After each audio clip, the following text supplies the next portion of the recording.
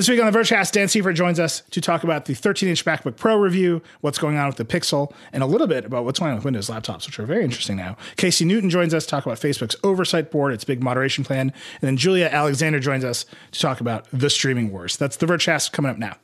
Support for the show comes from Kohler. Smart lights, smart refrigerators, smart locks. The list of smart gadgets meant to make life more convenient grows longer and longer every day. But what about smart things that are also beautiful things? Luxurious, even. Meet the Numi 2.0, Kohler's smartest toilet yet. The Numi 2.0 is a fully connected oasis of clean and comfort with unmatched sculptural design. More than a toilet, it's a work of art. Make your bathroom the smartest, cleanest, and most comfortable room in your home with Kohler. Learn more at Kohler.com. Busy weekends are a breeze with American Express Platinum Card. 8 a.m., wait to board plane in the Centurion Lounge. Much better. 2 p.m., grab seats for the game. 6 p.m., book an exclusive reservation with Resi Global Dining Access. Right this way. Because the American Express Platinum Card offers access to the Centurion Lounge, must-see live events, and exclusive reservations at renowned restaurants. That's the powerful backing of American Express. See how to elevate your experiences at americanexpress.com/withAmex. Terms apply. Hello, and welcome to the Vergecast, the flagship podcast of small but struggling phone divisions. See? Ooh. It's good. It's a little preface of what's to come. I'm your friend Neeli. Dieter Bohn is here. I'm your mortal enemy. That's good. See, what you want is conflict in a show. We're going to have three guests today. Dan Seifert is here. Hey, Dan. Hello. A little bit later, Casey Newton's going to join us to talk about Facebook's oversight board. And then the last segment of the show, Julia Alexander is going to be here. We got to talk about what's going on in the streaming wars and what is up with Quibi. But Dan, you're here. Mm-hmm. We're going to talk about some phone stuff, some review stuff. I want to give a quick update on the virus before we jump into it. I'm just going to tell you, it's been 9 weeks since Trump held up a flowchart. Are you familiar with this tradition, Dan? Yep. There was going to be a website, 45 million Google engineers are building it. The entire population of Europe is working on this website. Anyhow, there was supposed to be a website. It's been 9 weeks since that website was promised. It's still not here. In order to move forward, I assure you what America needs is a robust testing and tracing infrastructure. We do not have such an infrastructure. It has been 9 weeks since the first step was announced. That's that. Here's some other virus coverage from The Verge. Zoe Schiffer wrote a great piece about the doomsday bunker market, which is thriving. Mm-hmm. The piece is centered around a company called Vivo. They run a facility called XPoint in South Dakota. I encourage you to visit the Vivo website and check out the XPoint marketing materials. There's like a Vimeo video. It's like, be prepared. And then you press it. And it's just like waves of scary things with dots on a map that could happen. It's like nuclear catastrophe. One of them, by the way, is immigration invasion. It's like crazy. It's a crazy company. The business is booming. They're selling these bunkers. Just look at the photos of the bunkers. They're tin cans with dirt on them. Anyway, read it. It's great. It's super funny and very poignant in terms of what people are afraid of. Amazon has asked Congress to pass a law against price gouging, which is pretty funny. So that's great. Except that the real purpose of Amazon's proposed legislation is that the party that sets the price would be held liable, not the quote-unquote storefront that hosts the seller, which, so if you read Amazon's blog post about it, they kind of make a point where they're kicking off sellers all the time and they just want somebody to pursue legal ramifications against these sellers. I think that's what their goal is. But yeah, it's kind of funny that they should just also manage their marketplace. Oh, no, I mean, look, the big company asking for the regulation usually is for a reason. It's usually to help cement the big company's power. That's like just a pattern we've seen over and over again. I think in this case, Amazon also just needs the force of a law so that it can make its own rule. Because right now they're making up whatever price gouging means, and that opens them up to criticism. If here's the law. Anyway, it's happening. Uber detailed its response to COVID-19. They're going to require face masks for all drivers and everybody else in the car. They're also doing fewer people in the car. Also, the driver app, before they accept a ride, they have to take a selfie to show that they're wearing a mask, and they're doing image recognition. So that's pretty interesting. Bijan wrote about the numbers for live streaming platforms. They're all just up. So this is like Twitch, this is Facebook gaming, this is YouTube gaming. They are just exploding. It's super interesting. Valorant drove 334 million hours watched on Twitch in April. A game called Just Chatting drove 134 million hours in April. That's bigger than both League of Legends and Fortnite. Fortnite's been growing since January, which, you know, there's this like meme that Fortnite is dying, but it just keeps growing. It keeps becoming the biggest thing in the world. And then Facebook gaming is up 72% between March and April, 238% year over year. YouTube gaming not growing quite as fast, only 65% year over year. But you see what's happening is just like the amount of influx into these live streaming platforms is huge. It is going to be a big story. Bijan's all over it. I've got 2 Tesla items here. I feel like next week, we're just going to have Liz on next week to talk about, and we'll probably have Sean too, because he's been breaking story after story about what's going on with Tesla and its factories.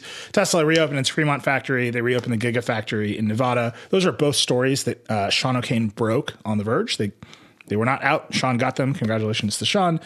Some good work there. Elon tweeted, if you're going to arrest someone, arrest me.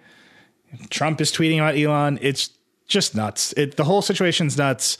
Elon, I don't think, is acting very responsibly. Elon, by the way, James Vincent tweeted out a CNBC story about AI today. James Vincent is our AI reporter. He tweeted a CNBC story about Elon's relationship to the AI community and pointed out everybody in that story was off the record or on background, like didn't want to be named because they don't want to disturb the relationship with Elon, or they just don't want to like be disturbed by Elon. Yeah, or whatever. So sometimes you just want your mentions to be chill. Yeah. So James tweets a story and says it's notable that the Elon community, I think we can call them the Elon community. The Elon community is so vitriolic that people don't want to be named. Facebook's head of AI research replied to that and said, "I'll be named. Elon doesn't have good ideas about AI. There's no such thing as artificial general intelligence." And then Elon responded to that tweet by just saying Facebook sucks.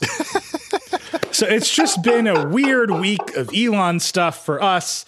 This Week in Elon is back. That's Liz's newsletter. You know, it comes and goes in periods of Elon activity. It's fair to say that we're in a period of high Elon activity. So This Week in Elon is back. We'll have Liz and Sean on next week to check in on all things Elon. Twitter is introducing new labels for tweets with misleading COVID-19 information.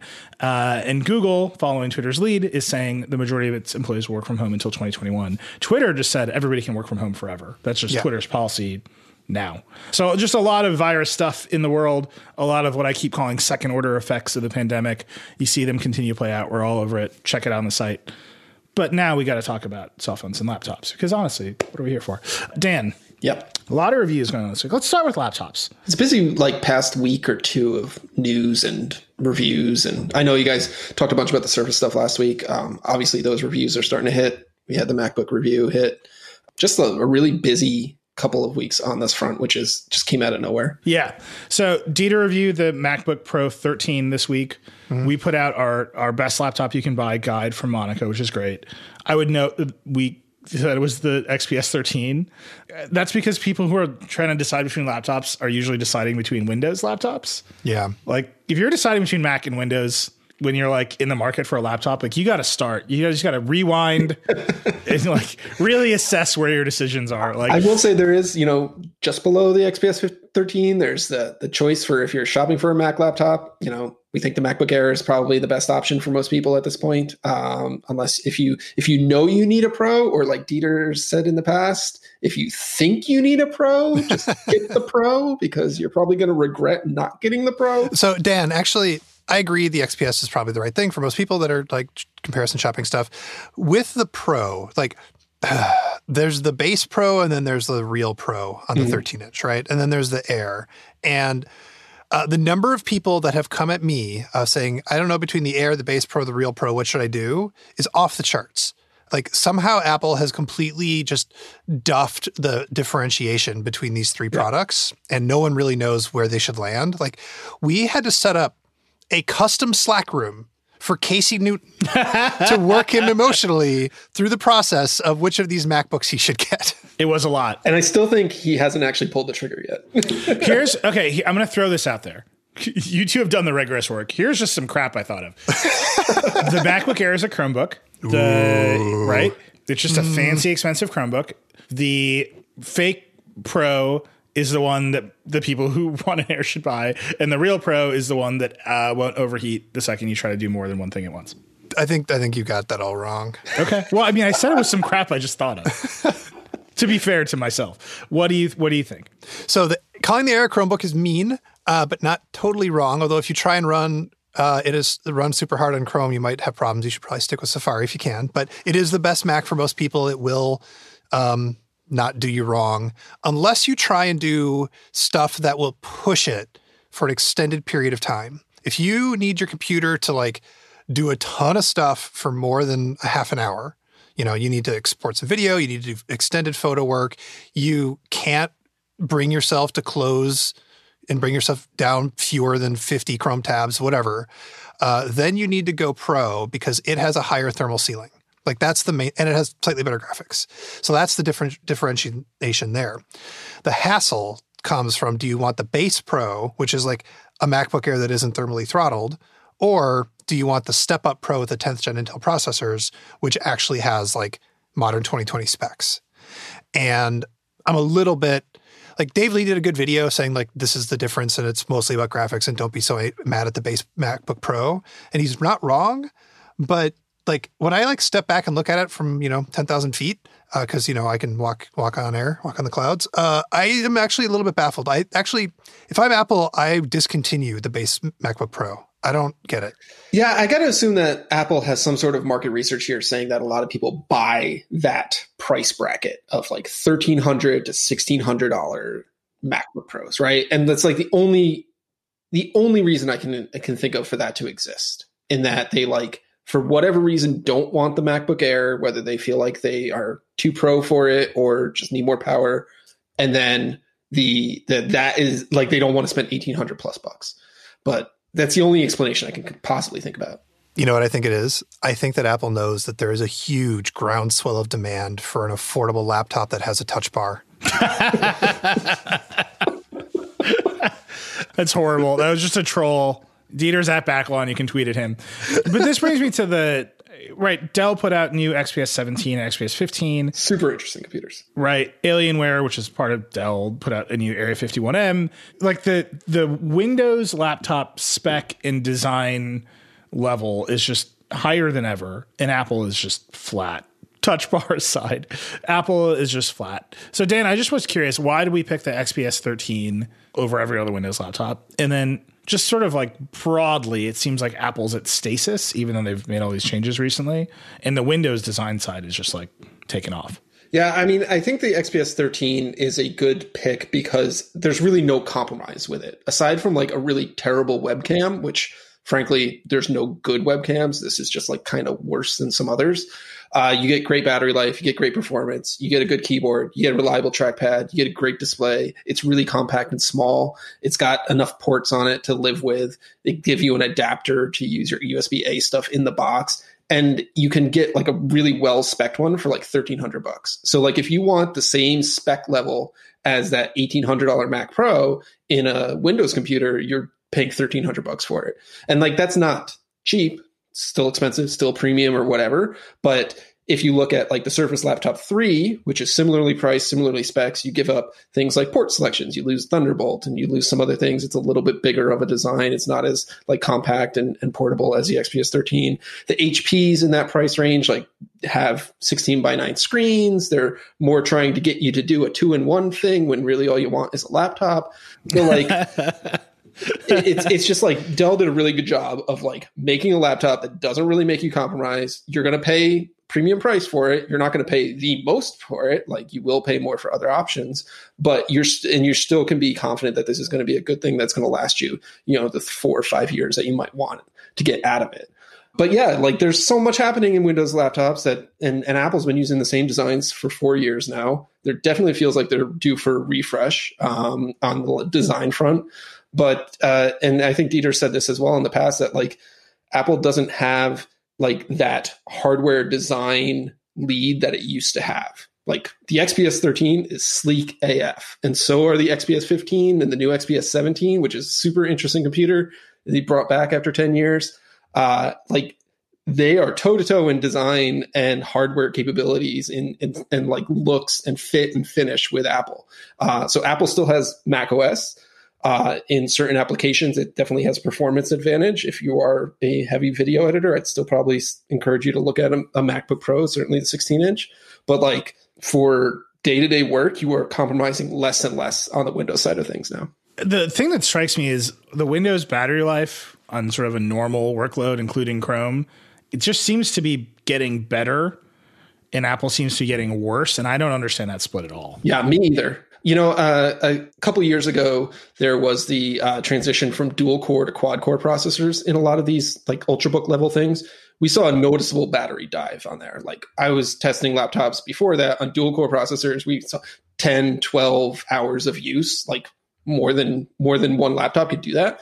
And then all of a sudden it nosedived to like 6-7 hours. And that was like, everything was like the best I could get out of it for a real workload was like 7 hours.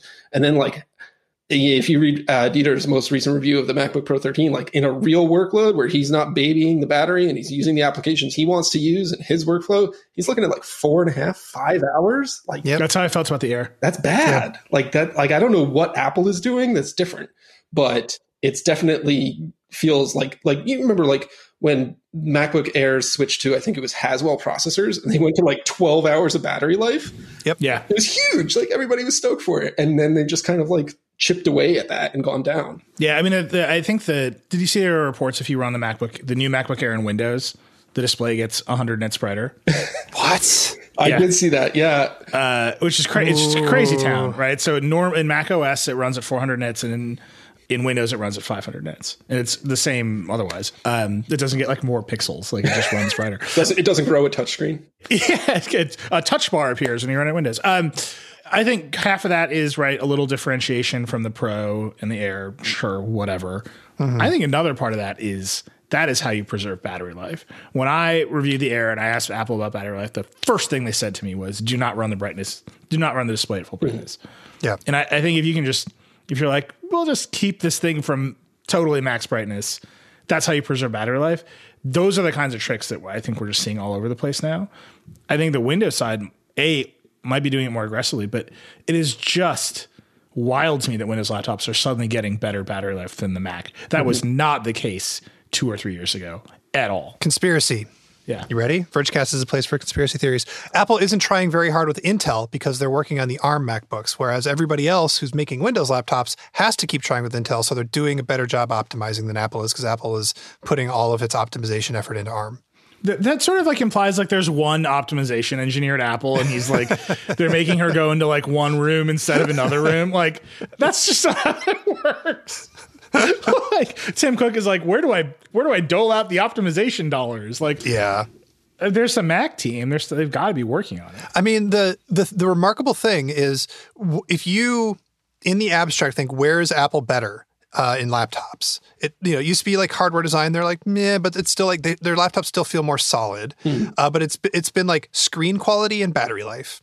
And in both of those cases, and trackpads, but like in screen quality and battery life, they're like fallen behind a little bit. They're still winning, I think, in overall build quality. Like, their designs might not look as sexy, but they like feel a little bit sturdier, especially now that we have a keyboard you can actually trust. But yeah, like they're a half step behind. This is why I titled my review "Back to Base" or "Return to Baseline." Is like they haven't actually hit like we're better than everybody levels yet. Yeah. All right. We've talked about Apple laptops so much. I'm glad we got these reviews out. I'm very interested to see if Apple responds to the Windows stuff. If you haven't been paying attention to the Windows laptops, go read those reviews. Look at that best laptop guide. Look at that XPS 15. It is super interesting. There's a lot going on there that I think if you're more focused on Apple, you might not be seeing, but it is super interesting. But that aside, we got to talk about what's going on with the Pixel. Dieter, walk us through it. So the information has a blockbuster report that came out on May 13th pointing out that, number one, Mario Carraz, who was previously in charge of Pixel, he quietly left to go like work directly for Sundar earlier this year, and now he's just gone. Mark Lavoie, who has the visionary behind the Pixel's camera, has also left. Unclear why. He was the best thing about Google's keynote for the Pixel 4. Just incredible. By far. Sales are, not surprisingly, not that great. One thing, I think Dan has some feelings about this, is the Pixel 3a didn't exactly like blow the doors off. And there's this just incredibly damning anecdote where the hardware chief, Rick Osterloh, is talking to his staff reportedly right ahead of the Pixel 4 launch. And here, I'm just going to quote the information. Osterloh informed staff about his own misgivings. He told them he did not agree with some of the decisions made about the phone, according to people who were present at the meeting. In particular, he was disappointed in its battery power. Weren't we all? Weren't we all? That quote is amazing. I don't know how big companies work. We've only ever worked in our medium-sized company. One just assumes they ran the specs by the head of the hardware division at some point, right? Like Rick Osterloh is the head of Google's hardware division. Yep. Do they just hand him a finished phone? It's unclear. I don't know. It's possible that like there's some sort of like miscommunication or misinterpretation happening about this meeting, although it seems pretty dead ahead. But yeah, you're in charge, and this is the most important, most high profile product that you make. You'd think that you'd know how big the batteries are. Yeah. Correct me if I'm wrong, but the Pixel 3a was the first fully in-house developed Google phone, right? And right, they bought 4, HTC. Yep. Right. The Pixel 4 would have been the first in-house flagship level developed in-house all Google yes, super nuts. You would think that they would be like a couple of years ago they could say, "Oh, HTC made that decision. LG made that decision." Well, no, but now they bought HTC, so they still get to say HTC made that decision. Yeah. I mean, it's possible. The thing that I've been thinking about the whole time is you bought HTC and all their engineers and that whole hardware division, and then you're like, keep doing what you do, without noting that HTC was a failure that collapsed, leading you to buy them. Like, you don't let them make the same decisions. Like, that's actually the funniest thing about this is HTC made good phones, right? But their decisions about what was important in the phones, historically not rewarded by the market. Right. So you would buy them because they know how to build a phone, but then you would make all different decisions. Also, I'm just going to say this.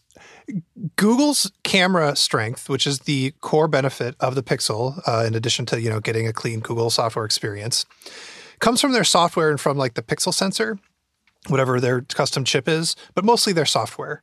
And so normally when I assume one is developing a phone, one puts a lot of time into getting the camera right. Samsung does nothing but think about camera hardware and then they like slap the rest of the stuff around it. I don't know. Google can kind of just coast with the Pixel 4. They kind of did. They're just like, hey, the camera is going to use what we've got. It's going to use commodity hardware, which in theory means they have more time to pay attention to the other stuff. Yeah.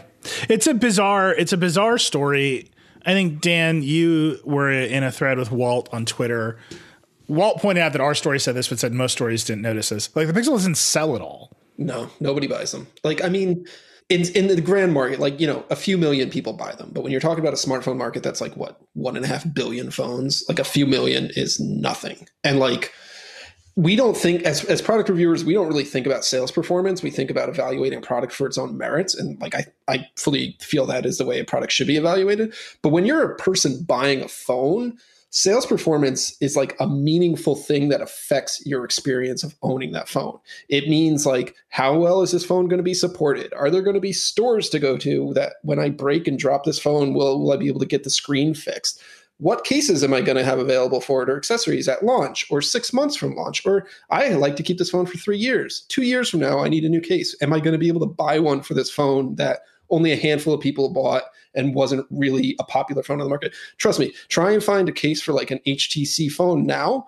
Good luck with that. Like, right? Like, nobody bought them. Nobody made accessories for them. HTC might have paid companies at the launch to like spec to come out with like a handful of cases, but like, you're not getting Samsung or iPhone levels of accessory support. So like, these things don't really affect the evaluation of the device in a bubble as itself, but like in a grand scheme of like buyer's experience of what it's going to be like to live with this phone for the next 2 to 3 years, sales performance does have an effect on those things. And it's like, we don't really care whether a phone sells a lot or not. That's not our job or our concern, but it does mean that it's going to have these knock-on effects down the line. And what's funny is a company like Google, it's funny because it's Google, but usually you would say, well, it's Google. So, right, like there's one of the biggest, richest companies in the world is behind this product. Mm-hmm. I would expect some level of ongoing commitment to this idea.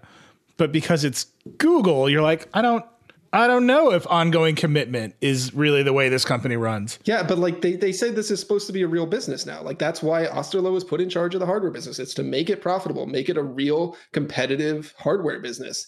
And so far, I mean, like, I don't think they break out the profitability in their reports strategically, but when you look at 3 million sold, that's not a profitable smartphone business by any long shot. So they're still way far away from that. Yeah. Well, the foray is, we think it would be now that it comes out. Dieter, you think it's going to hit? I mean, no. I think that if Google is smart, what Google is doing is they're going to release this 4A because it's done. They're just going to throw it out there. And then they're going to put up, there was a leak of like a billboard, but they'll do like 3 ads for it. My complaint with Pixel is Google never markets it hard enough, and so it never has a chance. And I actually think if Google's smart, they're not going to put much weight behind the 4A, and they're going to save the 5 for like the grand return of Google into the phone. Like rumors are pointing to the Pixel 5 maybe using the 765 or I don't know, maybe the 768 instead of the Qualcomm 865 processor. And so it's not going to be like a spec. We're going to be the spec king, but they need to have a couple of things to like really engage like the loyal Android, spec monsters. And then they need like really good battery life, and like they need something that feels like really premium build quality if they want to charge more than $1,000. And if they don't, then they need to like reposition what a Pixel is, because to date they've been like, oh yeah, we take on the Galaxy S line head on. And it's like, if you're going to do that, then do it. And if you're not, then don't. But right now they're trying to like split the difference, and it's not working. What they need to do is develop a messaging strategy that competes with iMessage so that they can peel off some of those iPhone SE buyers. Look, you get emoji tapbacks in RCS soon. So all right. We can't do this. We've got more to cover on this episode of the Roachcast. Dan, it was great to have you. My pleasure. There's more reviews coming. That team is rocking and rolling, so we'll have you back soon. Always. All right. We're going to take a break. We'll be back with Casey Newton. Fox Creative. This is advertiser content from Kohler. I think when we think of design, we're like, beautiful poster, gorgeous graphics. But I also think design has like a place in making sure that people feel the best that they can be. Hi, I'm Laura Delarado. I'm a group creative director at Fox Creative. During my 9 to 5 and my 5 to 9, I've always got good design on the brain. It's metaphorically and physically glowing. It's like the Aurora Borealis. Which is exactly why I was so excited to meet the NUMI 2.0, Kohler's smartest toilet. On first introduction, it legit just waved a hand at me. Not actual waved a hand, but the lid moved up and greeted me for the use. But right now we're in a showroom, so I can't actually use it. Functions like this, a hands-free greeting, and form combine in the NUMI to elevate the everyday. It's a sculpture that begs for someone to like rest their body on it and walk away feeling really comfortable. A temperature-controlled bidet, the heated seat, automatic self-cleaning cycles, access to smart home functions thanks to a built-in Alexa, the NUMI's got it all. For everyone. The bottom has this really beautiful green glow, and it's almost as if they knew that was my special color, because if you go into my bathroom at home, the entire bathroom is a mint green. It's like the NUMI knew that I was showing up. And what's really cool about this is that there is this like circular sphere metal piece that like allows for you to change the color on the bottom. So if I'm not in my mint green era, which I often am, I can be in another era, my like calming blue, my like rosy pink, like whatever I need to feel. It's like the Sistine Chapel of toilets. Experience a fully connected oasis of clean and comfort with the NUMI 2.0. Learn more at Kohler.com. Support for the podcast comes from Hims. Look, we all need help, but for some of us guys, it can be a real challenge to be so vulnerable. There are just some things we'd rather keep to ourselves. Hims knows how you feel, which is why they're looking to provide you the help you need, discreetly. Introducing Hims, a men's healthcare product looking to provide simple and convenient access to science-backed treatments for men. The entire process is 100% online, so you can get a new routine of improving your overall health in private. If prescribed, your medication ships directly to you for free and in discreet packaging. No waiting rooms, no pharmacy visits. So while it can be tough to deal with this part of your life, it doesn't mean you have to do it alone. Start your free online visit today at hims.com/verge. That's HIMS.com/verge for your personalized treatment options. hims.com/verge. Prescriptions require an online consultation with a healthcare provider who will determine if appropriate. Restrictions apply. See hims.com/verge for details and important safety information. Subscription required. Price varies based on product and subscription plan. Casey Newton, welcome to the Vergecast. Hey, thanks for having me, guys. It's good to have you back. It's been a minute. So I was realizing that Facebook announced a Supreme Court for speech across the world. Mm-hmm. And I read a headline. I was like, oh, this happened. And we moved on very quickly. That's a big deal. You've been covering it very deeply. I just wanted to get into it with you. Tell us about the Facebook Oversight Board, what they've announced, who's on it, and sort of the early reaction to it. Yeah, I agree. I think it's a big story. And so a couple of years ago, Mark Zuckerberg went on the Ezra Klein show, actually another Vox Media podcast, and proposed the idea that Facebook have a Supreme Court for content moderation. And the reason is that because he has total control over the company, any decision that Facebook makes about what should stay up on the platform or what should come down ultimately rolls up to him. And a lot of people think that Zuckerberg shouldn't have that much power over speech, particularly given how large Facebook is and how much political discourse happens on Facebook.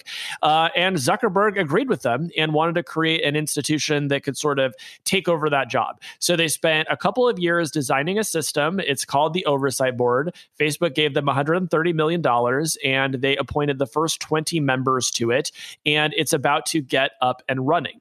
And to start with, they're only going to hear one kind of decision, which is cases in which somebody said something that Facebook removed. If your thing was removed, you will be able to appeal and the board will then hear it. The goal is over time, they will hear other kinds of cases, such as maybe a bad thing is on Facebook and you think it should be taken down and it isn't taken down and then you appeal. But we're a long way away from that. So that's kind of the basic shape of it. And that's how it's going to get started. Disclosure, my wife works for Oculus, which is a division of Facebook. Why is that the first thing? Because we also saw a story from April Laser over at NBC News about how Google seems to be overreacting to conservative criticism and maybe has dialed back its diversity initiatives. And starting with, oh, your stuff got taken down or censored, so we're going to let you appeal it, feels to me like it's in that same zone. Yes. I mean, something that is very true of this whole project is Zuckerberg wants it to support free speech. And when they went out looking for board members, the principle that they asked them to commit to was the principle of free expression. And so they went out and they found people who believed that. You could argue that it is also smart politically to do this in a way where the main effect initially is to permit more speech rather than restrict it. But I'm laughing because today I got an email from some people that were hosting a conservative roundtable where Senator Marsha Blackburn of Tennessee, a conservative Republican, was going to complain about Facebook setting up a censorship board. So even though literally the only thing that they're going to do now is permit more speech, the Republicans are already saying this is a shadowy censorship board. So to the extent that Facebook was trying to do something politically savvy here, it just shows once again why that doesn't work, because all these conversations are held in bad faith. Yeah, I mean, they're damned if they do and damned if they don't. Like, if it's Mark Zuckerberg alone in his, speech chamber or whatever darkened room that he makes moderation decisions in, and he's just throwing darts at a yes-no board, he's still just the all-powerful ruler of speech on the platform. If he spends $130 million to assemble a lineup of notable academics, the ex-prime minister of Denmark is on this board from around the world, and try to do it as there's a word I'm looking for, in as grandiose a way as possible. He's still kind of damned because now he's got the Illuminati working for Facebook. And that is just I don't know how you like the Republican response to this, the Josh Hawley, the Marsha Blackburn, Brendan Carr, who is an FCC commissioner, very much in the Ajit Pai mold.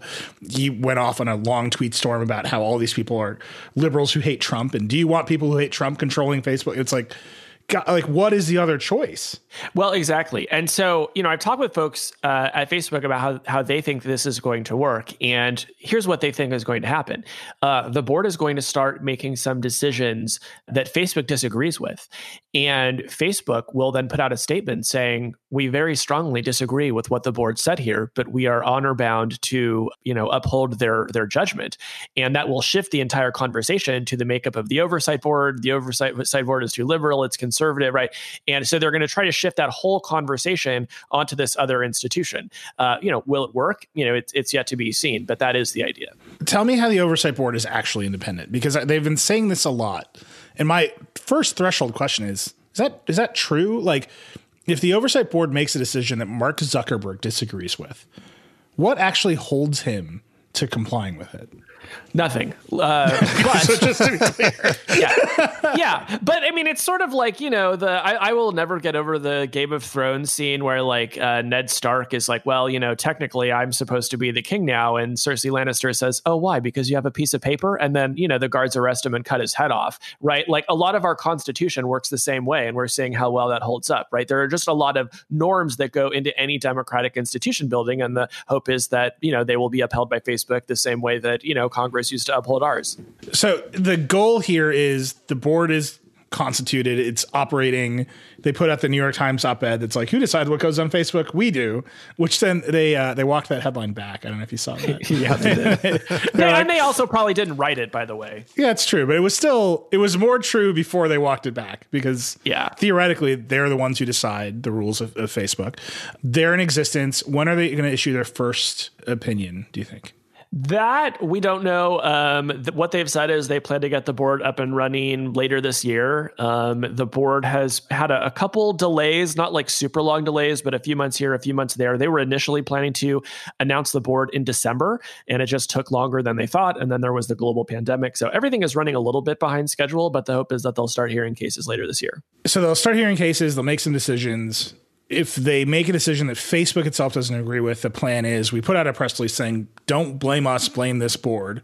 Presumably the ex-prime minister of Denmark is used to public criticism at this scale. It's just like, that's the one that gets me. Like, it's just, that's who they got. They went out and got people of that class and caliber to make these decisions at this scale. Do their decisions have precedent? Yes. So this was controversial. There was a lot of discussion about whether there should be precedents, and the ultimate decision was that, yes, they should. So the hope is that there will be something akin to case law here, where the panels of judges will write opinions that will then be published that we can review, that then serve as precedents. And I think that's really important. Something that I write about a lot, often in the context of YouTube, just as much as with Facebook, is that there is no justice system on these platforms. If you make your livelihood on YouTube or on Facebook or Instagram and your account gets canceled, whether for a good reason or for a bad one, you have no real means of recourse, right? Because the company says, well, you violated our terms of service. Here's an automated notice. You can file an automated appeal. And like, that is just the limit of it. But a world where a judge could theoretically hear your case and will decide one way or another and write an opinion that then sets a precedent, it begins to create something like a justice system. And if we're going to live in a world where these companies are not dismantled or broken up, and they continue to grow in power, as we are seeing them do during the pandemic, then you want there to be a justice system.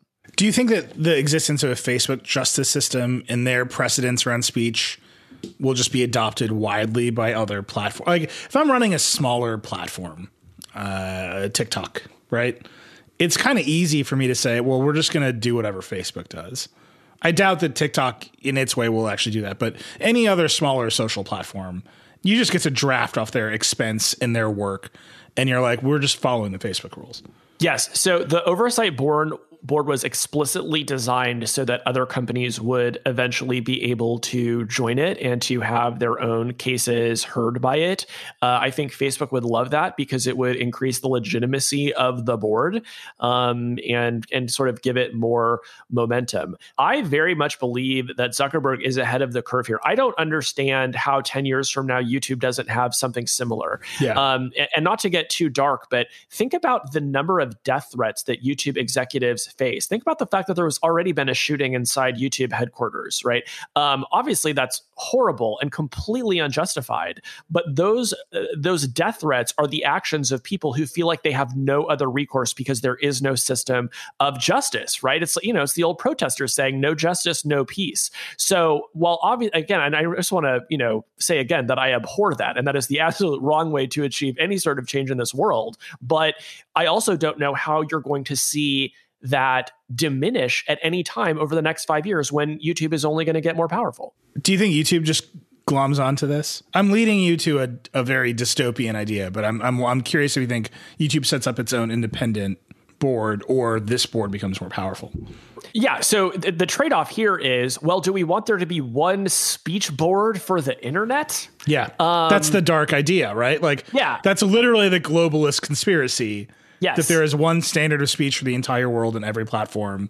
And because it's cheaper to use Facebook's, you just use it instead of making your own. Yes. And again, like my bias is toward competition, right? I like there to be different systems where people can set different standards. So for example, I think it was great when people could post porn on Tumblr, and it's like great today that people can post porn on Twitter. Like people want to exercise their First Amendment rights and, have some fun on the internet and not have to observe the Facebook community standards. It's a good thing. Like we have a freer and more open internet. There are also probably better examples than porn of the things that we benefit from having a free and open internet.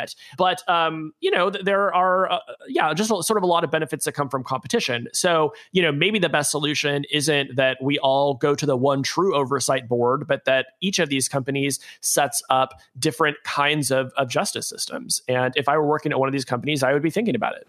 Doesn't that quickly lead to the notion that these are just states?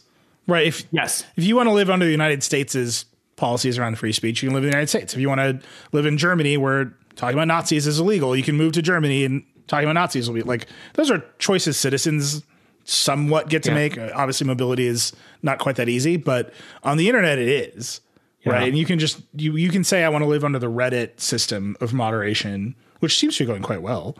Or I want to live under this global speech board at Facebook. Those are big decisions that you can just make, but they are state level kinds of decisions. Yeah, I mean, 100%, like which institutions have held up better in the past 3 years, federal agencies or Facebook and YouTube? I think increasingly people are turning to these in part because we live so much of our lives online, and in part because weirdly, these companies are more responsive than our own government is, to our demands for redress. And so we wind up treating them as states, and then they keep growing in size and power until they sort of resemble states. And that just becomes like a kind of virtuous cycle for them. Does this mean that there should be free and fair and open elections for people on the speech board? I think it's a reasonable question to ask, right? Like once you've set up a foundation for justice, a great question to ask is like, well, what would be more equitable and what would be more just? At the same time, the question of what kind of justice system do you get when judges are elected versus what kind of justice system do you get when they are appointed is very complicated, right? There are a lot of messy trade-offs involved in that. Where do you think that the line between Facebook moderation policies and Facebook's disinformation policy is? Right. I'm thinking about the pandemic video. Like it was just very easy. You and I just interviewed Alex Stamos about this stuff. It was very easy for the platforms to say, there are things that are true about the coronavirus and there are things that are false. And now we have some clarity. There's no murky gray area. We're just going to make decisions. In a video like the pandemic conspiracy video, they were very quick to just say this goes away. Is that something that gets to be appealed to this board? Yeah, I mean, I can definitely see a future in which whoever initially posted the pandemic video on Facebook will appeal, and then maybe the oversight board will have something to say about it.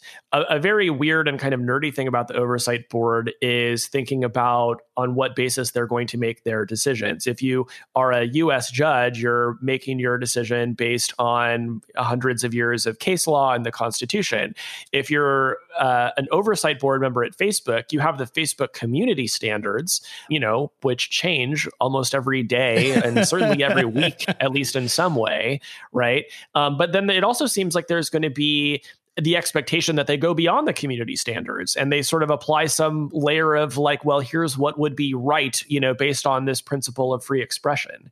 So that all gets really interesting to me. And I'm not sure how all of those questions are going to be resolved. So I want to bring up, obviously you have covered the lives of the actual moderators at Facebook in great detail. Facebook actually this week, a settlement was announced. They're going to pay $52 million in settlement to moderators who develop PTSD on the job. Congrats to you. I think your reporting was a big part of shedding light on all of this. Facebook also announced it's using AI to fight COVID-19 misinformation. They're announced an AI challenge to detect hateful memes. Mm-hmm. That's a lot of different moving parts, right? You've still got human moderators who have to be the kind of the final barrier. There's a huge cost to those moderators. There's an increase in the usage of AI, which has always seemed like the goal for everyone across every platform, to make AI just do it. And then now this very analog group of judges who are going to issue precedent. When they issue their decisions, does that become part of the community guidelines? And then how do you write that into the AI? I have a lot of questions for you, Casey. I mean, that is such a great question. And, I should say, I'm just in the position of having talked to the people who are building this stuff. And a lot of them come from backgrounds in state building and, free expression. Like Facebook got these people out of the academic world. This is not just sort of the prototypical bunch of Silicon Valley bros trying to build a justice system from scratch. So I believe in them and in their sincerity. And when I met with them last year, all we talked about was the complexity of doing all of this. I mean, exactly that thing that you described of okay, there's a decision, now what? They're still working through that. I suspect that's one reason why they're not going to hear their first cases until the end of the year. One of the things that I learned during my content moderation reporting was how weird and nuanced these decisions get, how quickly they have to change as human language and norms and behaviors change. And so the oversight board writing an opinion and translating that into policy and then educating 30,000 moderators around the world on how to enforce it, it's just enormously challenging, which is, of course, why I always go back to why are these companies so big? It really seems like the origin of so many problems for them. It really, truly, the scale of them seems like I don't know how you would manage this. The thing I've taken away from a lot of your moderator reporting is every day there's a new deck with new rules and examples, and everybody has to learn them on the fly. And I don't know, I went to law school, and law school was, we're going to read one decision about when it's a tort. I will never forget this case. There's a guy, he thought someone was trespassing this barn, and he set up a gun to shoot somebody who broke into his barn. And they're like, that was just a day of, is this guy guilty of murder because he didn't know someone was coming in, but he didn't want... That's a day of every law student in the country has long philosophical discussions about this very dumb, very obvious seeming thing that happened. I don't know how moderators do that. I don't know how a robot does that. All you're doing is interpreting a decision to guide future actions. And now you've set up the same thing at massive scale for moderators who don't make a lot of money across, however many countries Facebook is in. I mean, your headline is Facebook's oversight board could be overwhelmed by the challenge. And it just seems like, maybe this would be better if it was more like Reddit and it was just lots of different groups, one overarching set of rules, but they federated it into smaller communities that can aggressively and rigorously police themselves. But that doesn't seem like what anybody wants. I think some people do want it, and it's also how we have just always solved this problem as human beings, right? Yes, on one hand, we have organized ourselves into larger and larger groups over history, Yuval Noah Harari's book Sapiens is all about how like that's like why he thinks human beings were successful is because we're good at organizing into ever larger groups. But at the same time, like we have always set different norms and rules for the different communities that we're in, right? Even within individuals, we have different norms in the workplace and at home and, you know, on our improv teams or whatever. So the way that works is we just set different rules and standards for all of those groups, and that tends to work better because small groups can actually enforce those boundaries. And to the extent that people's norms evolve, they're evolving together with a group that you're exposed to a lot and have something in common with. So, you know, I've talked to really smart people in Silicon Valley who think that the solution to moderation on Facebook actually just kind of looks like a bunch of sliders of like how much, you know, do you want to see nudity in your feed or not? Do you want to see cursing in your feed or not? Do you want to see politics in your feed or not? And just sort of let people decide. And, you know, I can actually see a world where that manages to satisfy a lot of Republicans and a lot of Democrats. So, you know, we'll see if they move more in that direction over time. Yeah, but then we get to have a huge debate about the defaults of those sliders. I can find the drama for you in almost any situation. All right, Casey, what happens next with the oversight board? What happens next on sort of the Facebook story? So the oversight board still has 20 more members to appoint. They have to start hearing cases, and there are a million little details to work out, some of which you've sort of brought up in this conversation. I think the big story to watch Facebook right now is it's doing an enormous amount of do-gooding. You know, it's helping to test people for their COVID symptoms with a partnership through Carnegie Mellon.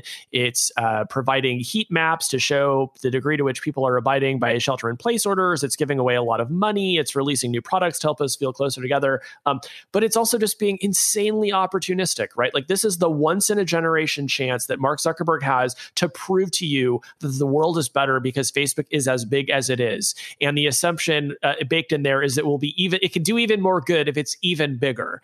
And so I'm actually really excited by a lot of the things that Facebook is doing, but it's also just undeniable that it is probably going to come out on the other side of this pandemic way more powerful than it was going into it, just as Apple is, just as Amazon is, right? Just as Google is. And so to me, that's the real story. It's like, yes, let's keep cheering them on as they do things that are like pro-social and good for the world, but let's also acknowledge the trade-offs that come with just having these absolutely giant, very powerful companies. It's funny because like the companies that are organized against it, most of all are the telcos. Right. It's like old media companies that are falling apart, and then like Verizon. And it's like, well, which side of this debate do I want to be on? Well, I mean, that's just it, right? And I'm going to be honest with you, it's Verizon. Let's go 90, everybody. Wow. What were you saying, Casey? Well, I mean, yeah, it's really hard to feel like you would rather root for just these other giants, right? I would just rather root for a more competitive democracy where companies, you know, rise and fall and don't just capture the regulatory state and all that. But that's a long-term project. Well, when I build my nation state, Casey, I will have you on as our first advisor. Oh, I would love to live in Eli world. Also, the former prime minister of Denmark. We got to get her. I'm just obsessed with this idea that she's going to make Facebook speech decisions. All right, Casey, thank you so much. Thanks, guys. Wow, that guy means business. Just an amazing player. No, not him, the sports photographer behind him. What? He has a business bank account with QuickBooks Money where he earns 5% annual percentage yield, so he's scoring big on and off the field. You might even say he's the MVB. MVP? The most valuable business. Making your money work harder. That's how you business differently. Intuit QuickBooks. Banking services provided by Green Dot Bank. Member FDIC. Only funds and envelopes earn APY. APY can change at any time. Drowning in status updates and lost in endless emails? Break free with ClickUp.com, the one app to replace them all. Imagine a world where your team collaborates effortlessly in one shared space. No more chaos, just ClickUp. Your projects, tasks, and communication unified at last. Transform how you work with customizable views, seamless integration, and real-time updates. ClickUp is your shortcut to more productive days and happier teams. Join the millions of productive teams already streamlining their workflow. Visit ClickUp.com to get started. Julia Alexander, welcome to the Vergecast. Thank you. You went home for the pandemic. Yeah, I'm Canadian and I have Canadian healthcare insurance, so I booked it out of New York City, which in some ways makes me, I think, a villain based on Twitter. I think That's fine. Yeah. There is a lot of escape from New York in general, I believe. Okay, well, we can see you. You're in Canada. Yeah. How's Canada? Canada's doing fine? Yeah, I think so. I haven't left the house. I have no idea. Except to go to Best Buy to get a microphone. That's all right. Yeah. Well done. Well, you're here now. There's been a lot. It's been a minute since you've been on the show. I would say the landscape of the streaming wars has changed dramatically since last time you were on. Mm-hmm. We just got to start with Quibi. I can't not start with Quibi. Katzenberg gave this insane interview to the New York Times where he said everything that's gone wrong with Quibi, I blame on the coronavirus. Like everything. But then at the end he goes, but we own it, which is, those ideas are very different. Tell me what's going on with our favorite rotating streaming service. By the way, disclosure, there's a Vox show and a Polygon show. They've talked to us about a show, but as you know, we disclose things all the time. It has no bearing on what happens. So that's your disclosure. But Julia, tell us what's going on. It's been really funny to watch Quibi because they're clearly doing some kind of press tour. Like Meg Whitman, who's the CEO, is out talking to like CNN and Deadline about what's going on with the app. And it's so funny because they're such different personalities. So Meg is like, no, our launch was great. Like, we're doing pretty well. And Jeffrey's like, it's chaos. Like, we got no one watching our shows. He literally, in that interview, joked about how no one's watching the Daily Essentials, which are kind of like the daily programming Quibi has. He just went, I guess they're not that essential. And it's like, you paid a lot of money to people to make these shows. Quibi, so his whole point about the pandemic was that Quibi is designed to be watched on the go, right? The whole thing is like, you're waiting in line for coffee, and then you open up Quibi. And now nobody can go out. And so therefore he thinks that's why they're not watching their shows. The reason people are not watching the shows is because Quibi is not necessary and it's not interesting. And it's not entertaining. Wow. I mean, point blank, you can't offer people what Netflix can, which is like a library of content that people want to tune into anyways. And the originals that you do have are like not super great. No one's really talking about them other than to say they suck. So it's hard to get people to open up the app and spend time there when they can just open up TikTok or YouTube or Netflix and get the same thing, but they know they're going to be entertained. Do you think the difference between the way that they're talking is that Meg Whitman is trying to save the business and Jeffrey Katzenberg is trying to save face? I feel like Meg Whitman is I don't use the word proper, but like she's a CEO who's been trained to deal with. Yeah, exactly. Yeah, she's savvy. And Jeffrey Katzenberg, is a brilliant man. Like his time at Disney speaks to that. But I think he just has always kind of been this eccentric kind of creative. And so he can go out and be like, the coronavirus pandemic is the reason our app is not doing well, because he has Meg Whitman who can go like, no, it's fine. We have a plan in place to make sure that we continue to grow. Which is not a good plan, but... This interview, if you haven't read it, just go read it. It is bonkers. He said something along the lines of, now that hundreds of people are in the app, we see that some decisions we have to rethink.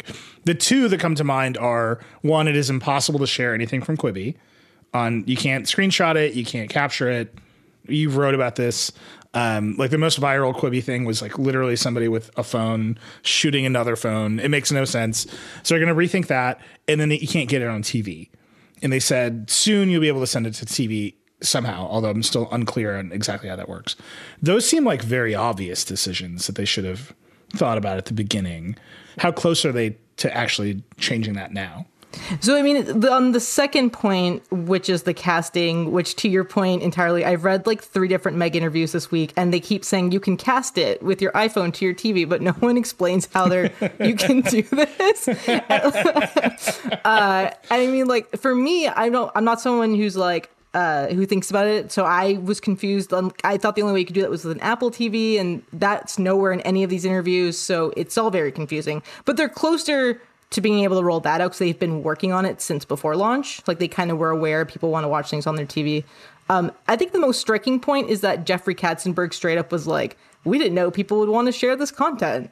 And it's like, This is the issue, is like the people in charge have absolutely a fundamental misunderstanding of their core concept of what this is, like how people use their phones, how people watch things, and how they interact with kind of that in between. And no one at the top is thinking about this, or at least listening to people who might be bringing this up in the rooms and going like, hey, man, we should be able to like send screenshot or like share to TikTok where things are going to become where the audience is. The cheapest marketing in human history is earned social media.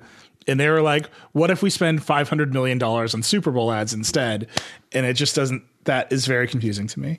The one thing I will say about when you're saying it's not necessary, and you've said this, I want to talk about this more directly, but it is very much cable TV cast-offs. And it is so loud. Every Quibi show is like basic cable personalities screaming at you. Yes. And that's like not what you want from your phone. But you were saying there's like a business reason for why so much of the content looks like that. Right. So there's this moment with Quibi where Jeffrey Katzenberg and Meg Whitman are like, we have to have content and we're going to do the Apple play, which is we're going to just do original content. We won't have any licensed whatsoever, which is what Apple did with Apple TV Plus. And the way they did it was they went to studios and said, we are looking to buy some projects. If you want to partner with us, we're going to figure it out. So what the networks, TV networks, and what the film studios did was look through their garbage bin in their basements that they were like, we're never going to make money on this. It's not going to make it through pilot season. It's not something we can order to series. And it's not going to be something we play in movie theaters. And they went, sure, you can have this, and we're going to oversell it, because you need content, and we have content to just give away. So it worked out well for like a bunch of the studios involved. Like they were like, cool, take this. We're going to partner. We're going to invest a little bit in your company, in part because the licensing is so strange. Like they give the shows and the movies to Quibi, and then after 2 years, the rights revert back to the studios. So hypothetically, if a show did take off, they could be like, great, we're going to take it back in 2 years. And now there's like a fan base and we can roll it out. So it worked out really well for them. The issue really is just that Quibi does not fulfill any need in the market at all. There's no need for it whatsoever. And if you can't fulfill the need, then you've got to give people at least something interesting that pulls them in a little bit. At least you get their curiosity and their attention, and they don't even manage to do that well. Like it's just so there's nothing in the kind of conversation that makes you go, I have to watch this Quibi thing, like at all. Is that neat? I mean, let's grant Katzenberg his everything wrong is because of the virus. Does that need exist if people are still commuting? Do you think this is all different if everyone wasn't at home? So the way I think about it is when I am on the subway or if I'm waiting for coffee, I'm not paying attention to what I'm watching. I just want something to do with my time. So I think of TikTok and Twitter a lot and Instagram because you're scrolling. Like you're just kind of constantly active and it distracts you for a little bit. But it's not like you have to be super engaged with what you're watching. And with Quibi, it's like they're asking you to spend 4, 5, 6 minutes actually paying attention to something. And it's just, I think about myself in New York where it is a commuter heavy city. And that's the other thing about his thing is like the pitch is that the idea is when you're commuting to work, you'll do this. Not many people are commuting on the subway in the grand scheme of things of the country are commuting via subway. A lot of people are driving and they're not watching. I hope they're not watching Quibi while driving. When you're on the subway, you're like packed like sardines. You can't even hold your phone to like watch it a certain way. And so I think the idea is like, do people want something to distract themselves with when they are in these moments of going from A to B? Totally. Do they have something that does that? Yes, they have TikTok and they have every other form of social media. Yeah. So like for me, the commuting thing is that a necessary service? It is if I've never used a phone before and haven't figured out what I want to do when I'm commuting with my phone. If I'm out of nowhere, I have no memory of anything. What is this magical gadget in my hand? What should I do with it? And there's a video service, then I'm like, yep, okay, this is necessary. Two, and like the quick bites, like fill your in between time, the whole concept. 5 minutes is too long. The thing that I keep thinking about is like the games that I like to play sometimes when I'm in a meeting where are like threes and hold down where it takes literally 4 seconds. Twitter's kind of the same way, like 4 seconds, and it pauses. If you look up from it or don't interact with it, it stops and then you come back and it's still in the same state. With Quibi or anything else that wants to fill that in between time, Instagram stops, Twitter stops, games stop. Like if you look up and take your attention away from the phone and you come back to your phone, it's the same thing. With Quibi, you actually have to like hit pause.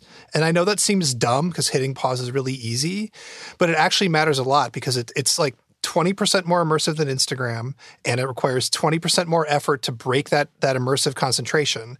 And that is just a killer when you're trying to compete for the Starbucks line, when the Starbucks line comes back. That's exactly it. I think it's a fundamental, I tweeted this the other day, it's like a fundamental misunderstanding of what the major function of this app is. Like, they have an idea of how people use their phones, and the issue is that they have a major misunderstanding, a fundamental misunderstanding of how people actually use their phones. And that's harder to solve than just having bad content. Like, it's easy to solve bad content. You can, like, Netflix kind of figure out a way to do it. For a while, Netflix had really bad originals, and then they were just like, oh, we'll figure out a way to fix it. And they have. Quibi doesn't necessarily just have a content problem. It has, like, a usage problem and a behavioral problem, and I think that's something that takes a lot of time to figure out. All right, well, we're overdoing it on Quibi, the least consequential streaming service I can think of, but it's fascinating. Julie, you weren't here, but we just had Casey on. Casey ended on this note of what this whole industry needs is more competition. There's a part of me that wants Quibi to succeed as like the premium mobile YouTube. Like, that's the dream. That was the idea, right? Like, Jeffrey Katzenberg is going to compete with YouTube, and he's going to take attention away from YouTube by paying big media companies and whoever else. And I don't know, the Anna Kendrick show, which is insane, where she makes friends with her boyfriend's sex doll. Like, all right, like all of that's true. That's a real Quibi show. Wow, it's insane. Jeffrey Katzenberg is going to spend that money, and he's going to build a competitor to YouTube, right? And then YouTube won't be this like single platform that makes everybody mad all the time because you have competition. Like, conceptually, that's great. I hope it works out. I would say the execution has been what you're saying, just a bunch of misunderstandings about how people use phones. We'll see if they can turn around. Last pitch, Quibi should buy Vimeo, the end. Oh, no. No more mergers. I think it's a really fun litmus test to ask people just to name a Quibi show off the top of their head and see what they come up with. Yeah, just do like, I was joking around in Slack, and I was like, if we did quizzes, we should do like the Is This a 30 Rock show? Like fake show on 30 Rock or Quibi series. Yeah, they're real close. So let's talk about my other favorite doom streaming service, HBO Max. You and I are total opposites on this. It's so funny. I think it's going to be successful because it has friends. They're rolling forward. I mean, they are launching it soon. We're going to be covering it in detail. You're going to be covering it in detail. They sent out a press kit, which is the most elaborate press swag kit I've ever received in my life. Yeah, it weighed like 400 pounds. It came with a Bluetooth speaker. So they're all in. It still seems very confusing. Who's going to get it for free? Where it's going to go? What platforms it's going to be on appears to be an issue of some dispute. What is going on with HBO Max? I think that you hit on the core issue that they're facing, which is a branding issue specifically, like which is the AT&T story. Jesus. Yeah, the core issue is this branding to the point where they're launching in 2 weeks. And the question like John Stankey, who is current COO, is about to be the CEO in July, gets the most is like, why did you name it HBO Max? Like, that's still the number one question he gets. And like, they've brought in like teams of executives to explain this decision, which is like not a good sign for when you're naming something. They're like, well, we looked at Warner Brothers, but we thought, do people really care about Warner Brothers? Which is not something you should say. And then they were like, you know, and then people really associate HBO with what we're doing. And then the face of HBO Max is Elmo. And it's like, is Elmo the face of HBO? There's just so much confusion happening. But I think what HBO Max does have going for it more than anything else is like that they do have originals lined up for launch, which is more than you can say for a lot. Like Peacock had to, which is NBC Universal's. I don't know if you want to do your disclaimer. Crap, Julia.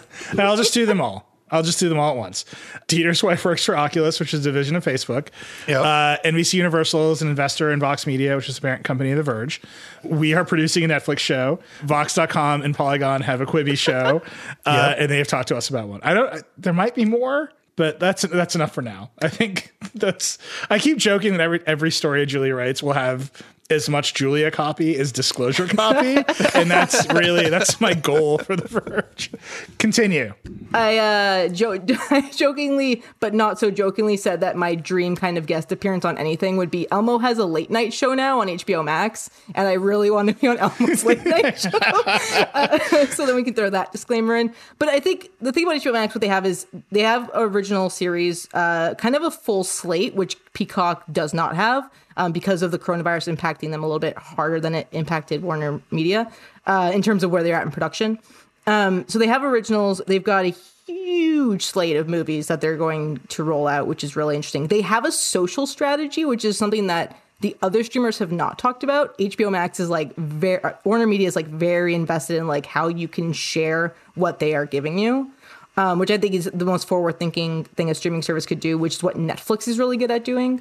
So I think all these things, one, make it like an appetizing kind of streaming service, but two, the fact that they're basically going to roll in everyone who subscribes to HBO and to HBO Max gives them that kind of immediate growth from the start to kick off the Disney Plus kind of growth, where it's like we already are going to have all these people that they're just going to have it from the get-go.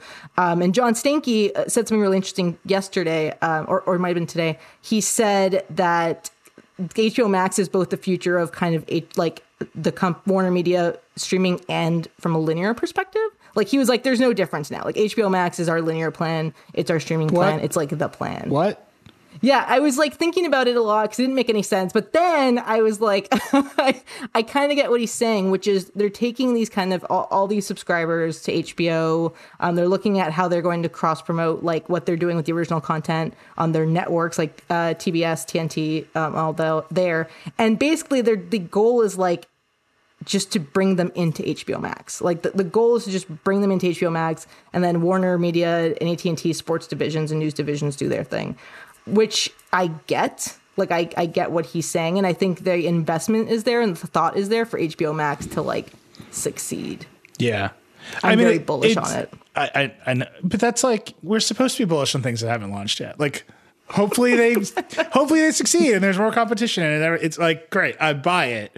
You're just describing like a bunch of execs in a beautiful AT&T conference room coming up with like an org chart plan that looks like it should work, right? Like they're just moving boxes, but the boxes represent like hundreds, if not thousands of employees who all have to like know what is going on, communicate with each other and like not hate each other.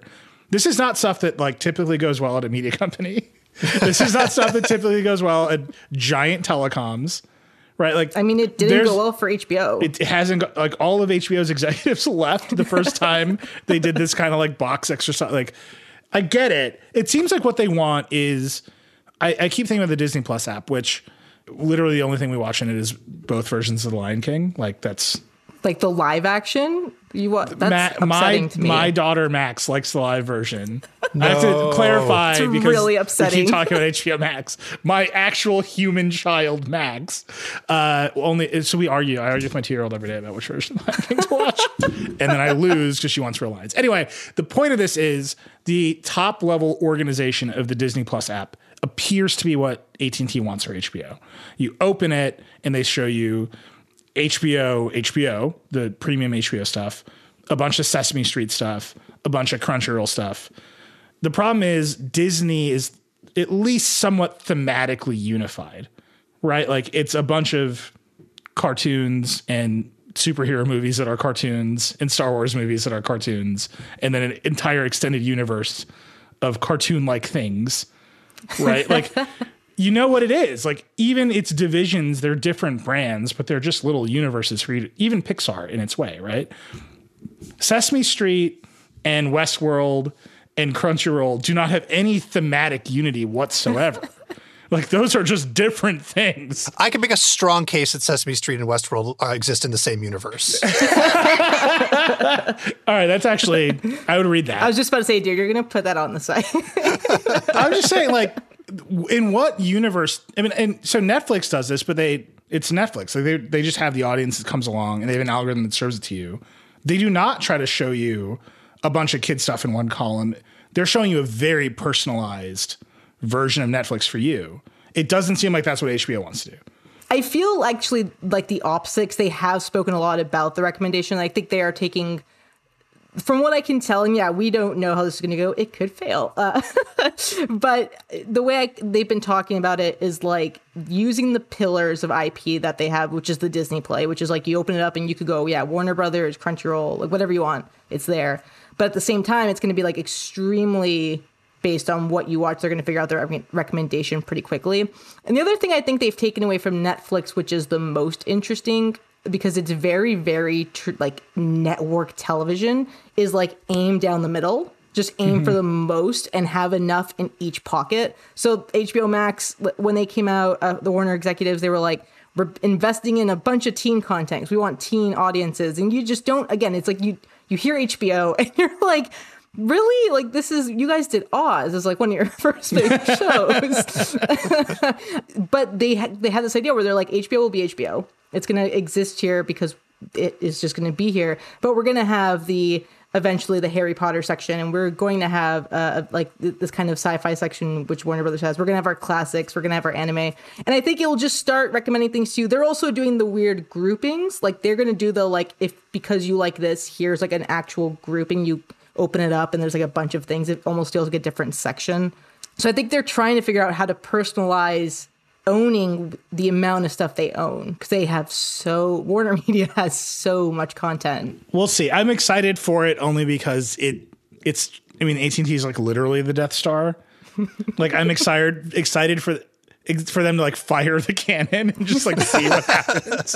Like, this is the bet that AT&T is making. This is why John Stankey is going to be the CEO, because he has some sort of understanding of this business. Like, they put him in charge of it for 20 minutes.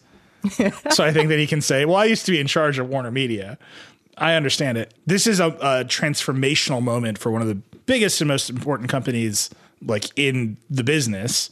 And I still kind of don't get it, but I'm very excited to see it. Like, we're at that moment just before they launch the app where all we can do is talk about what they've talked about, and they can only speak in corporate buzzwords. Like, you read any Stanky interview, like, what are you saying? Like, well, I just think like the advantage that specifically HBO Max, to an extent Peacock, but I think NBC Universal has like just so many problems lying ahead of them that they don't know what to do with. I think what they have, which is what Netflix had and Hulu had, is like this library of stuff. People are going to sign up for it because they either want HBO and they will just get HBO Max because that's what they're doing, or they want, access to Friends. Really, during this pandemic, they like want Friends, so they'll sign up for this thing. And then AT&T and Comcast have these streaming services that have a ton of content on them. When you look at Apple TV Plus, you look at Quibi, like, part of the reason that they seem to be struggling is because they don't have this library of content, and no one's looking for new things, really. Like, you're looking for a new thing on Netflix because you're opening Netflix and you're like, oh, there's a new Netflix show, I'm just going to watch it. But you're not like actively going like, oh, I wonder what's coming out this week on this service, and I'm going to start looking for it. That's what Quibi and Apple bet on, was the idea that there was this need for more content, that people would just start subscribing to everything. And what AT&T and Comcast and to an extent Disney, because they own Hulu, like Hulu was their big bet, really. It was Disney Plus and Hulu. They were like, no, we're just going to have as much as we possibly can, and people will just come and they'll find new stuff there, and they'll just start opening it up like you open up Netflix like TV Guide. Like, that's just what will start happening. You brought up Apple TV Plus. You've been digging into their numbers a little bit. How's it going over there? No bueno. Not great, Bob. It's just not great. I think there's like the common business thing, right? Is like the business school rule is you don't say a number unless you're sure that by this time next year you'll at least be at that same number, but like hopefully a little higher. So like when Disney said 10 million first day, they were like, oh, they're pretty confident that a year from now they'll have more than 10 million subscribers. And now they're about to hit their 2024 goals by like the end of the year. Apple hasn't said anything, and that's not new for Apple. You guys know Apple better than I do. They don't say numbers for a lot of things, but they like anytime it comes up, it's just not even like anything beyond we're really happy with the engagement. And it's like that. What does that mean? So we're relying, as we do with every streaming service, on third party kind of data looking into it. So all the data that we are kind of seeing is not promising. But then again, I mean, Apple's like this weird position like Amazon is, where it almost doesn't matter for them. Like, it's a product they can offer people use it, and they're happy to like go and be at the award shows and have the acclaim. And it's pocket change for them. Like, it's whatever. It's crazy to me they're not growing, because they literally give it away free for a year if you buy an Apple product. And their sales, they keep selling phones and iPads. So like a lot of people are getting a free year of Apple TV, and yet the number is flat. it kind of comes down to like that we are oversaturated and we know this. And like it comes down to the Quibi, the whole social media thing, which is like Tiger King, which was Netflix, was like a whatever documentary. But that show just became the meme and they saw a huge increase in traffic. And the thing that I do, I have a TweetDeck column open, and I just have certain words that I use to figure out what people are talking about on TikTok. And they'll be like, oh, I've started listening to this TikTok audio, which is taken from like BoJack Horseman. I'm going to watch BoJack. And it's that earned media where Netflix is like, great. Like that, like cool. And that's just not happening with Apple stuff or Quibi. No one's watching it and then no one's finding it. So now you're in this abyss of just an oversaturated level of content. And that's like not great. Yeah, I've definitely noticed the only way to engage your friends now is to call them on a video chat platform. And all of these conversations have now just turned into, what are you watching? Because there's nothing else to do. It's not like, where have you gone on vacation? Like, you can't do that. Like, would you go to a cool route? Nope, that's out. Like, it's down to what are you watching? And in every show that my friends are, and this is a very limited sample, it probably doesn't mean anything, but it's always Netflix and Hulu. That's where the shows live. I mean, today I tweeted about like I have to restart watching NYPD Blue because I'm like in a really old cop phase of my TV stuff. So I was like, oh, where can I go watch this? And it was only Hulu, and I was like, I guess I'm in Canada, so I'm using weird VPNs. But wow, like, but like that's the only place to go watch this thing. And I feel like that's a lot of people where right now you want comfort TV more than anything else. You'll find a new show usually on Netflix because you're opening Netflix. I mean, that's Outer Banks. Everyone watched Outer Banks because Netflix promoted it and you opened it up and you're like, I guess I'll watch this teen show. But otherwise it's like I'm watching 30 Rock or... Oh, here's my HBO Max idea. The Wire for teens. Think about it. How do I pitch Bob? I feel like that's partially Euphoria. Fair. That's actually totally fair. All right. One last thing I want to talk about real quickly. We're way over time, but there's a lot of drama going on with theaters, with release dates around movies. My routine for years was on Friday, I would just open up the iTunes app and see what movies were out. Like, I wasn't going to the theater anymore. I was just like open on Friday and be like, what movie are we going to watch tonight? Like, what are we going to rent? And then I rent it from Vudu because the internet. Anyway, doesn't matter. But that's not like that cadence has slowed way down. The studios and the theater owners are all in a big fight. What's the status there? Is my dream of day and date release for streaming coming? Because I really like that to happen. Oh yeah, I was talking to we have a Facebook group with like reporters who talk about who report on streaming, and we were talking about this, and it's kind of like the thing that's going to happen. Movie theaters are not going to go away, at least right now. Movie theaters are not going to go away, and studios are not going to give up that relationship because, when things do return to somewhat normal, they're going to make a lot of money on their big movies, and they want to make a lot of money on their big movies. But the window will disappear. Like, that window is basically gone. The really funny thing to me is, so they're fighting. The background story is that all these studios, which now, most importantly, now have streaming services that they want to promote, are going like, oh, we'll just pull movies that we were going to release theatrically and put them on streaming services, or they're going to go through premium video on demand for 2 weeks, and then they're going to go to a service, which is what's happening with Scoob, which is a Warner Media Scooby-Doo movie, and it'll eventually go to HBO Max. And the theaters are really upset because they're like, hey, man, like, we're already dying. If you could just help us out, that would be super good. That would be super good. We'd appreciate it. And the execs are like, but it doesn't make sense for us. Like, we make more money going premium video on demand. We can grow our streaming services. I mean, Disney has talked about this for years, where Alan Horn, who's their chairman, was like, why would we make a movie that's going to make $10 million? Why would we put that in theaters when we can just put it on a streaming service? Like, and then there's new content. Versus like Avengers is going to make $2 billion. Yeah, that will be in theaters for 6 months. But it's funny to me that the theaters now are threatening to like not carry certain movies. Like AMC said, we're not going to carry Universal movies. And it's like, you are $5 billion in debt, and you are absolutely going to carry Jurassic World 3 and the ninth Fast and Furious movie. And it's like, the idea is like, who are you going to say, like, we're not going to carry Warner Brothers movies? Like, no, the future of this industry is now reliant on like Christopher Nolan's Tenet hitting July 17th. And that's going to basically determine whether or not movie theaters will be will carry on in the summer. So it's like the idea that they're fighting with them about this. They want to show they want to stand up for themselves, and I respect that. And they want to be like, hey, we are not doing super great. We need support. At the same time, I think it's ridiculous to, in this day and age with streaming and what's happening in the industry, to just go expect the studios to not utilize their own tools. Yeah. You think AMC or Regal gets bought? 100%. I was talking to someone who said it'll just be consolidation again. I mean, so the reason the theaters are upset is because this happened between 1999 and 2001. The theatrical landscape in the United States just shifted completely, and it was really devastating. AMC got bought, Regal got bought, and now there's like a few corporations that are buying up a bunch of the movie theater chains. And they're scared, and I get that. And it's like they know that what's happening right now is an accelerated trend that would have happened 5 years from now. The pandemic just made it happen right now. And so they're putting up this defense where they don't want to be forgotten. And it's like, or go under completely. And that's not going to happen. But I do think they have to acknowledge, like, we are in this weird revolutionary moment, and it sucks, but you can work with them, and working with them means getting rid of that window. The interesting party in this is Netflix, because for so long, no one would carry Netflix movies, because Netflix was like, we're going to go straight to streaming day one, or we're going to do 1 2-week release and then go straight. And now that the studios are doing that, Netflix can be like, hey, AMC, carry our movies. Like, there's precedent now for them to argue that. So that will be fun to see if Netflix starts going like, we want our movies in theaters, in like major chains. But like, who would? Why would I go watch it's Extraction? Yeah, the Chris Hemsworth movie. Like, why on earth would I go watch that movie in a theater?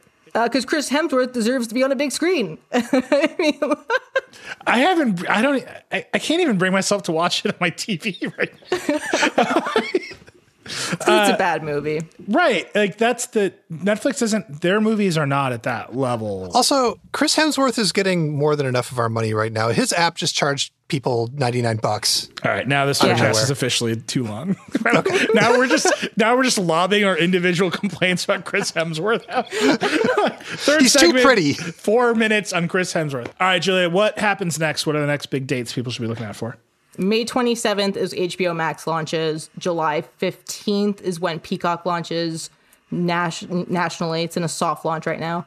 And then July 17th, going to the last topic, is when Tenet is supposed to be released. And if that movie comes out, you'll have a summer of movies. And if that movie does not come out, you will not have a summer of movies. Wow.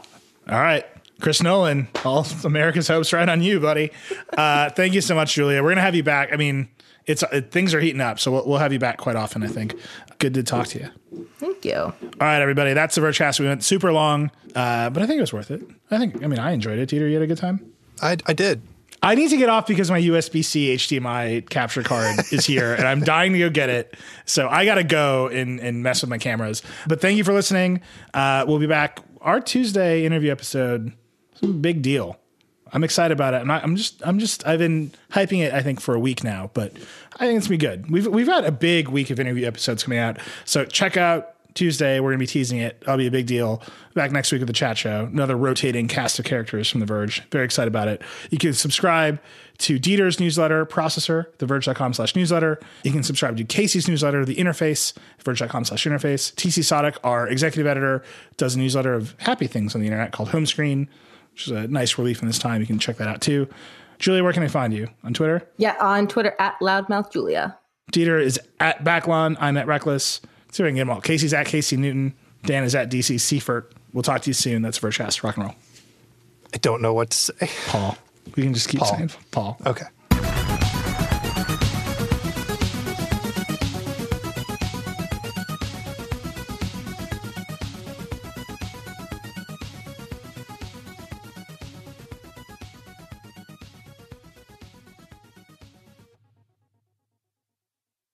Thank you to Kohler for supporting this episode. Who says smart things can't also be beautiful things? The Numi 2.0 is Kohler's most advanced toilet ever. Equipped with fully customizable bidet, heated seats, automatic cleaning cycles, and on-demand smart home functions thanks to its built-in Alexa. The Numi 2.0 is a fully connected oasis of clean and comfort with unmatched sculptural design.